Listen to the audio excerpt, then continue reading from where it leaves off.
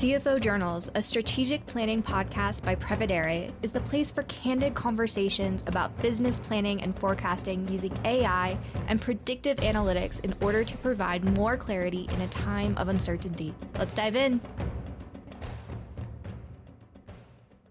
Welcome, April. We appreciate having you. Thank you for joining us today.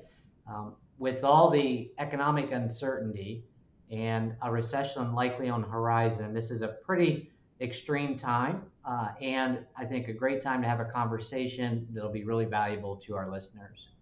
And kind of to start off, I'd like to hear a little bit more, April, about your background and your experience in the finance profession. Sure. I began my career at Louisiana Pacific Corporation at one of our factories right out of college as a cost accountant. And over the years, I've been there 27 years now.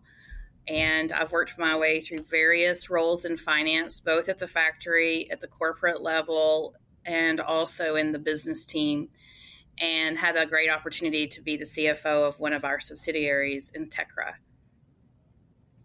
So it's been a quite an experience. You know, I always say I grew up in the factory, and that experience has helped me and served me well my entire career. Yeah.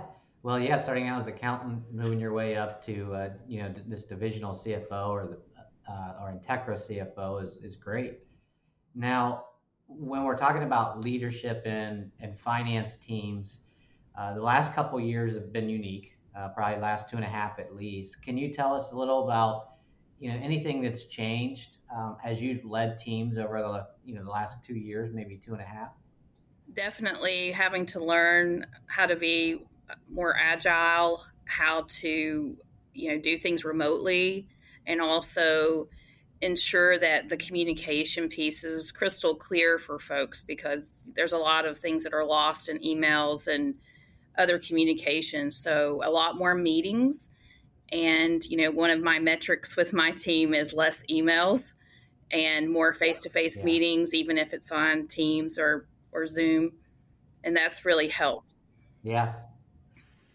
Yeah, no, that makes sense. And, were you at, say, a corporate headquarters, and had your team around you typically prior to the pandemic? Prior to, yes, at LP I did. And for Entekra, my teams are in California and Ireland. So I've already had to deal with time zones. I think the biggest thing for me was that everybody had to get comfortable being on video and talking and getting things done, and using the tools that we had available to us. And so the thing that I missed the most about being in person was the spontaneous type of conversations that you might have with, leadership that's, above myself, or just anyone in the organization that you might come across and have a spontaneous conversation. And so with that, my solution there was I was setting up routine meetings with various folks, even if it was for 5 or 10 minutes, to just check in and say, hi, this is our water cooler conversation, or this is our meet in the break room conversation. So you have to be very purposeful about setting that up.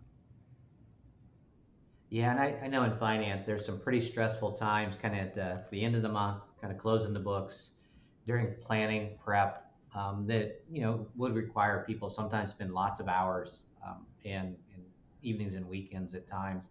Did you see a drop off in the ability to hit those timelines in finance, either in just the monthly routine closings or your planning sessions? Did they extend, or are they about the same amount of time it took before? I think there's probably two parts to that.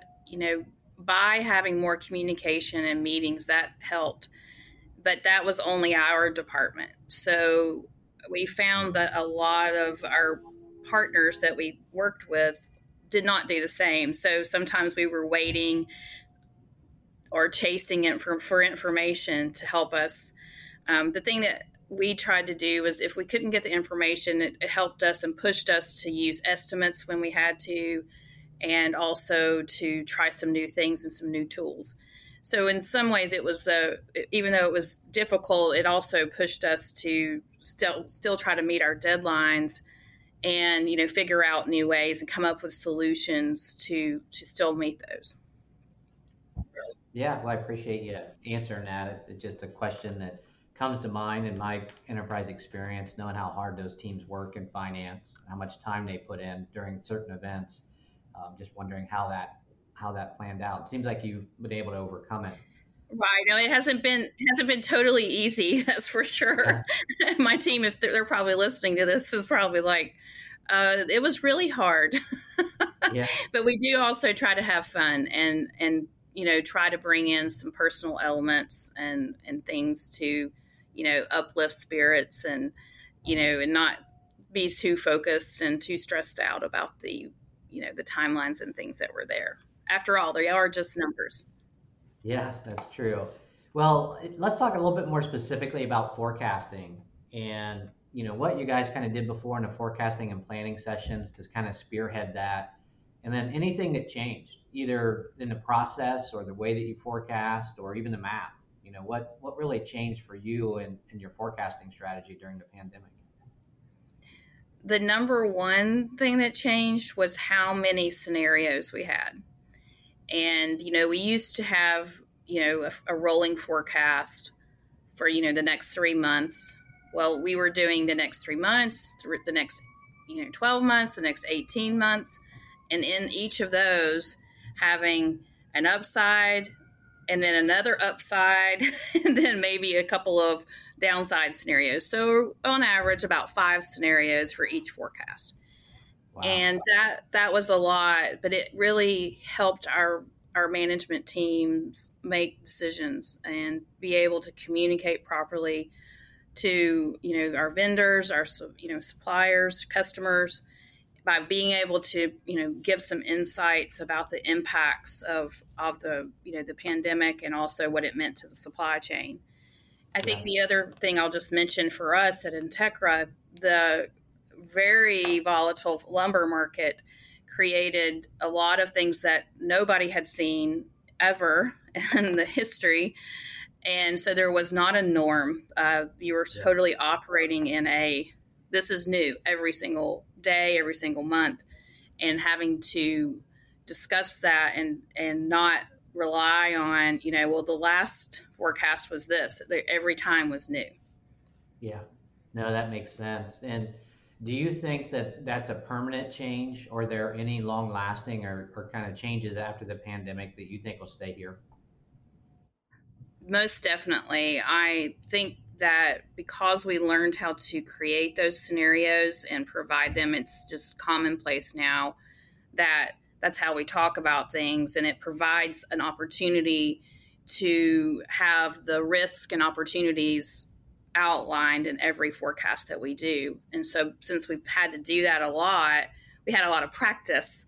So now it's become more of just how we do forecasting and business. And I think we're definitely better for it. And I think that's across all industries right now. I would say that's important because that really does help you be a better, finance partner. And that's what's required to be successful in finance. Yeah, no, that makes a lot of sense. And the role of the CFO, I do think has changed even in my career to be more strategic, more of a business partner. What would you recommend to maybe aspiring CFOs on how to be a better business partner? Right. This is something I've thought a lot about because, I've had to learn this myself. And, when I was young in my career, I thought if I knew everything about every, technical, reporting and all of those things, that was how you get there. And you have to have that information and knowledge, at least of how to go get that information. But the better part is that you have to learn how to have relationships and talk to people. And so working on those soft skills and not sitting at your desk or, being behind your spreadsheets all day is important. So making it purposeful to meet with people and lots of times on their terms too. So like the number one way I learned about the factories over the years is going out and walking the floor with the plant manager, That is the best way ever, because then you get two things. You get to build your relationship with the plant manager, plus you get to learn and have your conversation and out on the floor. And being visible and available as a finance partner is so important. And that goes a long way with your people you're partnering with, because you want to see their side of what's going on. And so asking good questions and really listening. And then what it does is it inspires me to come up with ideas and solutions to help them. Yeah, so it sounds like getting out there and some of the soft skills as much as the technical skills you think are very important, and I would agree. Now, are there some things, though, in your finance teams that you do today or other teams do today in finance that you think, we should stop doing, that now is maybe no longer useful? Yes, I think we don't need to be so perfect. We really need to work on that. That's our character trait by design. We're perfectionists, and being okay not being down to the penny is a great thing. And learning to, understand, that at the end of the day, those decimals really don't matter is important. And so I think too, it goes along, that kind of goes back to your relationship. If you can, relax a little bit on being down to the penny, it goes a long way with the people you're partnering with as well. Yeah, it's the big things that matter. I think that's something I learned in my career as well, is, the higher up you go in an organization, the more strategic decisions are being made, the big bets. Yeah. And it's certainly a trait of finance to get every decimal point, exactly right. Create the next spreadsheet that's got, tab after tab of data. But by the time you're done, it's one of those things we've seen in forecasting, that maybe one problematic SKU, within your organization really doesn't move the needle, but getting that whole region or that whole business unit wrong and their forecast wrong, that really matters. That keeps the CEO and CFOs up at night. The other thing I was going to add to that is being able to have a conversation and choose your battles as well. So really expressing that, there's like 20 things that we need to go do, and sending an email from finance to somebody, it sounds like they've got a police report or something, that here's all the things that you need to improve on. Try to pick on the big things like you mentioned. I think that's important, and learning how to communicate that is important. And the last thing I would just add is education. I really believe that, a lot of folks that aren't finance background are scared of finance. They have they're intimidated perhaps by it. And I think spending time with folks and helping them understand certain concepts is a good thing to do. And I do a lot of training in the leadership team that I'm on. And just recently I did one on working capital, and just really unpacked it and explained, when I say working capital, this is what it means. And this is how you contribute to the goals we have in working capital. And so sometimes people are afraid to, ask the question well, I've heard working capital a lot of times. However, what does it really mean? So I think it's good to have that and just provide it, not to wait till they ask, just provide it as, hey, I thought this would be something good you might want to listen to. And that sounds like something that, finance teams probably aren't doing a lot of, that should start to do. Education is important. I think these scenarios help also, because there's some conversation about what does an upside mean, what does a downside mean. And you can start talking about the business and those terms, and maybe also listen to the business on some of their thoughts on where the business is heading. So I think there are some things that we'll pick up after the pandemic that we didn't have before. Is there any other advice, you would give finance professionals early in their careers? I think, again, I would just focus on, being curious and asking a lot of questions.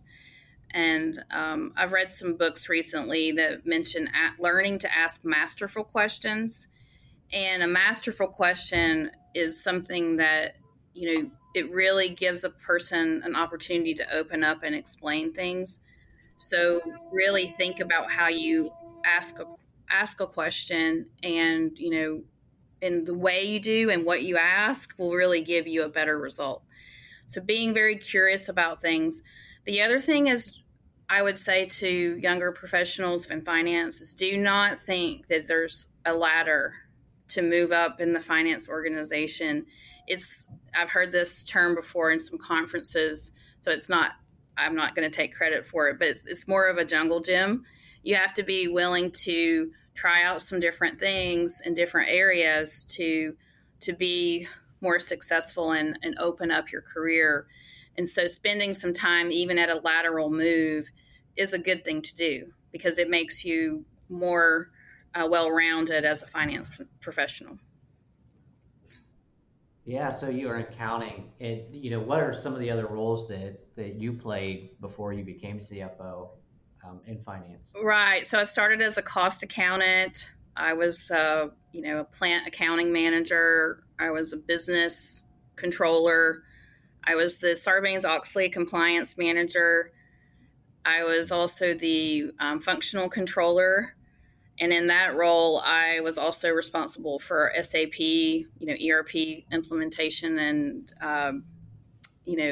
furthering our journey there in SAP. And so, again, very different roles in the business, in corporate, in audit, in, different areas really has helped me have a very broad understanding of our business, and also what I like to call the levers to, meeting our strategy. And so I feel like I can articulate to the people I partner with what they can do, what their levers are to drive our strategy. Yeah, well, that's great. Very diverse background there in finance, has led to a role now that I think you've got a good handle on. We appreciate your time thank you. Today and your insight. I think you had some great things. I'm going to take a look for that book on masterful questions as well. Yeah.